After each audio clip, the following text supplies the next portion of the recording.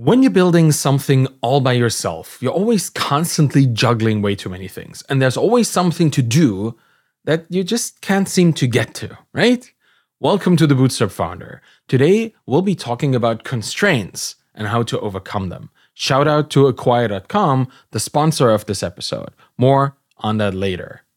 I recently experienced something quite horrible. We had a 12-hour power outage. And for this location here, that is a pretty long outage. I had forgotten to charge my laptop, all my devices, which is these expensive black mirrors, really. It was completely useless. I was limited to writing on paper and reading books. And most of the time, I was in the dark, so that it didn't even happen. I didn't have enough candles. It was pretty horrible compared to, a productive time that I could have used. And this made me think about how I make the best of my time in such situations. Interruptions, unexpected limitations, external events that impact my productive hours, that kind of stuff. It got me thinking about constraints, really, in our lives as solopreneurs or small business owners and independent creators. We face plenty of constraints in what we do, but there are also ways to turn them into opportunities. And I was talking to Channing Allen of IndieHackers.com about constraints this week, and he explained to me that dealing with these kind of restrictions is the reason why the Indie Hackers podcast is currently on hiatus. It's just not releasing new episodes anymore, much to the chagrin of a lot of fans out there. But Channing and Cortland just have other and more important things to do. They have constraints. So let me share a few of my own constraints and my own journey here today, and then I'll try to show you how I approach overcoming them. One constraint that I often feel is my limited ability to do several things at once, which is a problem for a solopreneur. When you're alone, you have to wear all the hats at the same time.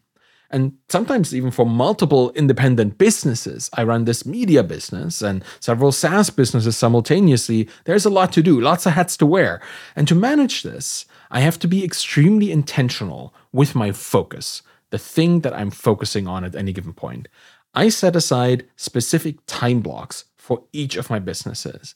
And my media business is my current main focus. While the SaaS businesses, they need less attention. I built them that way, but I guess I also give them less attention. Also probably because I built them to be more passive kind of projects. There's so much that I actually could be doing there. I could be building features or increase outreach and amplify my marketing efforts, but I choose not to. I'm currently all in on building my media empire. So I spend a lot of time online and on social media to gather information for my media work, come up with ideas, and interact with people. And all of my media stuff includes my newsletter, the blog, the podcast, the YouTube channel, everything that's media related. So to avoid dividing my attention too much, I focus on my deliverables.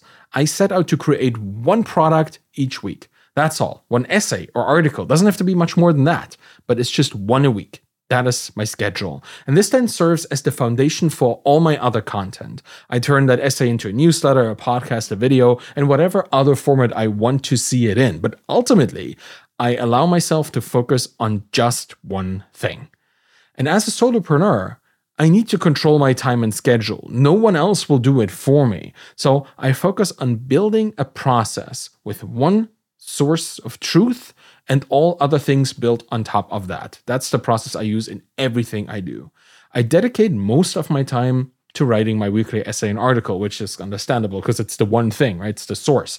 At least one day, sometimes even two a week.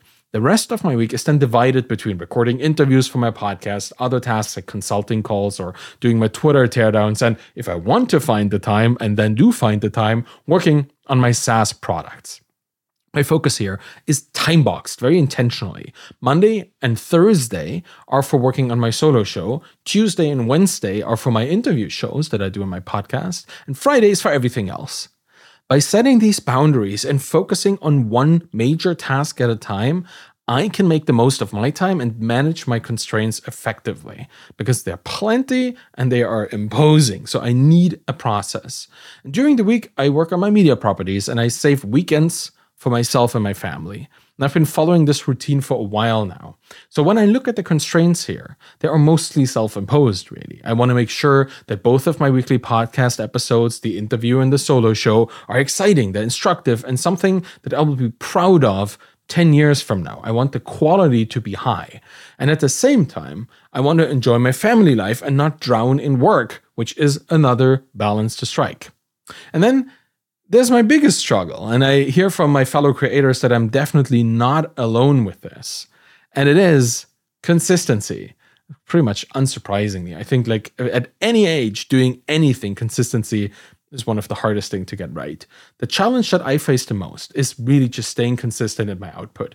And I admit I'm terrible at it. I always struggled with routines and habits in my life. But with now 269 podcast episodes under my belt, I guess I've managed to stay consistent. I haven't missed a week. Well, how have I done this? Well, I'm forcing myself to show up by having set up accountability systems. Here's what I was thinking when I started writing for my blog in late 2019, when I just came off the exit of Feedback Panda and started something new. I knew that if consistency was my struggle, and I certainly had proof of that back then because I've dropped out of university twice, that's an indicator, I guess. Well, if that's my struggle, then I need a process that makes it easy to stick with writing, to keep writing. My mind needs to believe that people want what I create. So I found a way to signal that to my brain. I asked for opt-in. Because when people sign up for my newsletter or subscribe to my podcast or my YouTube, I know that they want to hear from me. They enjoy learning from whatever I present to them. They find entertainment in it, and they deserve to see new content every week. That's why they sign up. And this mindset helps me overcome my own inconsistency, the tendency to be inconsistent. I can see these tangible numbers, the readers, the listeners, the viewers, such as yourself right now. Your mere presence right here is the reason I can show up every week. That's how I'm tricking my own brain. And when you have trouble motivating yourself and you ask, who is this all for? Why am I doing this? The answer is the people who opted in, the people who said yes. Find them, ask them, and then serve them. And that brings me to another huge and definitely self-imposed constraint, the belief that we have nothing new to say or that everything has already been said. There are many versions of this, some kind of imposter syndrome or some kind of what does it matter feeling. Particularly subject matter experts fall prey to this fallacy a lot. And yes, people may have discussed similar topics before, but it's never a reason to not talk about it again. Your unique voice and your experiences make your content valuable and interesting, and maybe most importantly, relatable, approachable. Your followers want you to write about topics that they care about. And you can rephrase this. Your followers want you to write about topics they care about, right? It's not about the topics really. They're not just there for the content. They're there for you, for the person, the creator. And this is a strange thing to lean into, particularly if you're an introvert. I consider myself one most of the time. We tend to try and stay away from the limelight.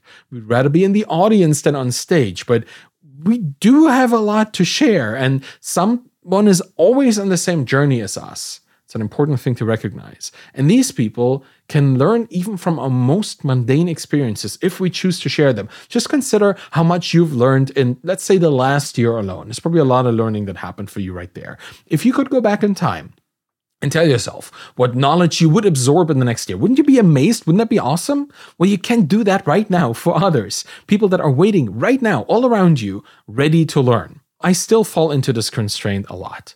Whenever I write about a commonly discussed topic, I wonder if my interpretation even matters. But every single time, I'm pleasantly surprised. by the emails and DMs that I get after having written about it. Now, 4 years in, I get a lot of these messages. Back in the day, when I started, there were few, but people who resonate with what you have to say, they will find ways to show it to you. Constraints like this, they change over time too. That's something important to recognize. The system that works for you right now might not work in the future or under different circumstances if they were to appear. It's important to regularly analyze the constraints you're facing and then adjust your work, your process accordingly. I recommend something that I do regularly. I have this self-reflection summit at least once every quarter, just to evaluate where I stand in this constantly changing world around me. I have new things that I do. I have new people that I talk to. This impacts what I should be doing in the future, right? So as a creator or an entrepreneur, working with a system that is not aligned with reality, that will just hinder your success. So your process isn't or should ever be set in stone. And regularly reassessing what limits you and what defines the boundaries of your work, that allows you to outgrow these often self-imposed limitations and then start focusing on the actual limitations in the markets that you operate in. So recognizing and understanding constraints is crucial to achieving success in any creative endeavor or business venture. So keep them in mind without letting them make decisions for you. You're still the arbiter of your own success, but it's always good to think about these things. And that's it for today. I will now briefly thank my sponsor, Acquire.com. Imagine this. You're a founder who's built a really solid SaaS product, you acquired customers, and everything is generating really consistent monthly recurring revenue. That's the SaaS dream, right? It's the world that we all want to live in. A profitable business that we really enjoy, but maybe it's not growing. Maybe you don't have time to focus. You are constrained by other things. You don't have the skill. You just are not interested, you feel stuck in the business. Well, what should you do? The story that I would like to hear is that you buckled down, that you did all these things like marketing and sales, and you made more money over the next couple months and everything is great. Well, in reality, that kind of story is pretty much a fairy tale, right? It's unfortunately not reality. And the situation that you might be facing right now is different for every founder who's facing this crossroad. Too many times, though, story ends up being one of inaction and stagnation until the business becomes less valuable or completely worthless over time. So if you find yourself here, or you think your story is likely headed down this road, I would consider a third option, and that's selling your business on Acquire.com. Capitalizing on the value of your time today is a pretty smart move. That's something you're constrained by, right? Like the amount of time that you have.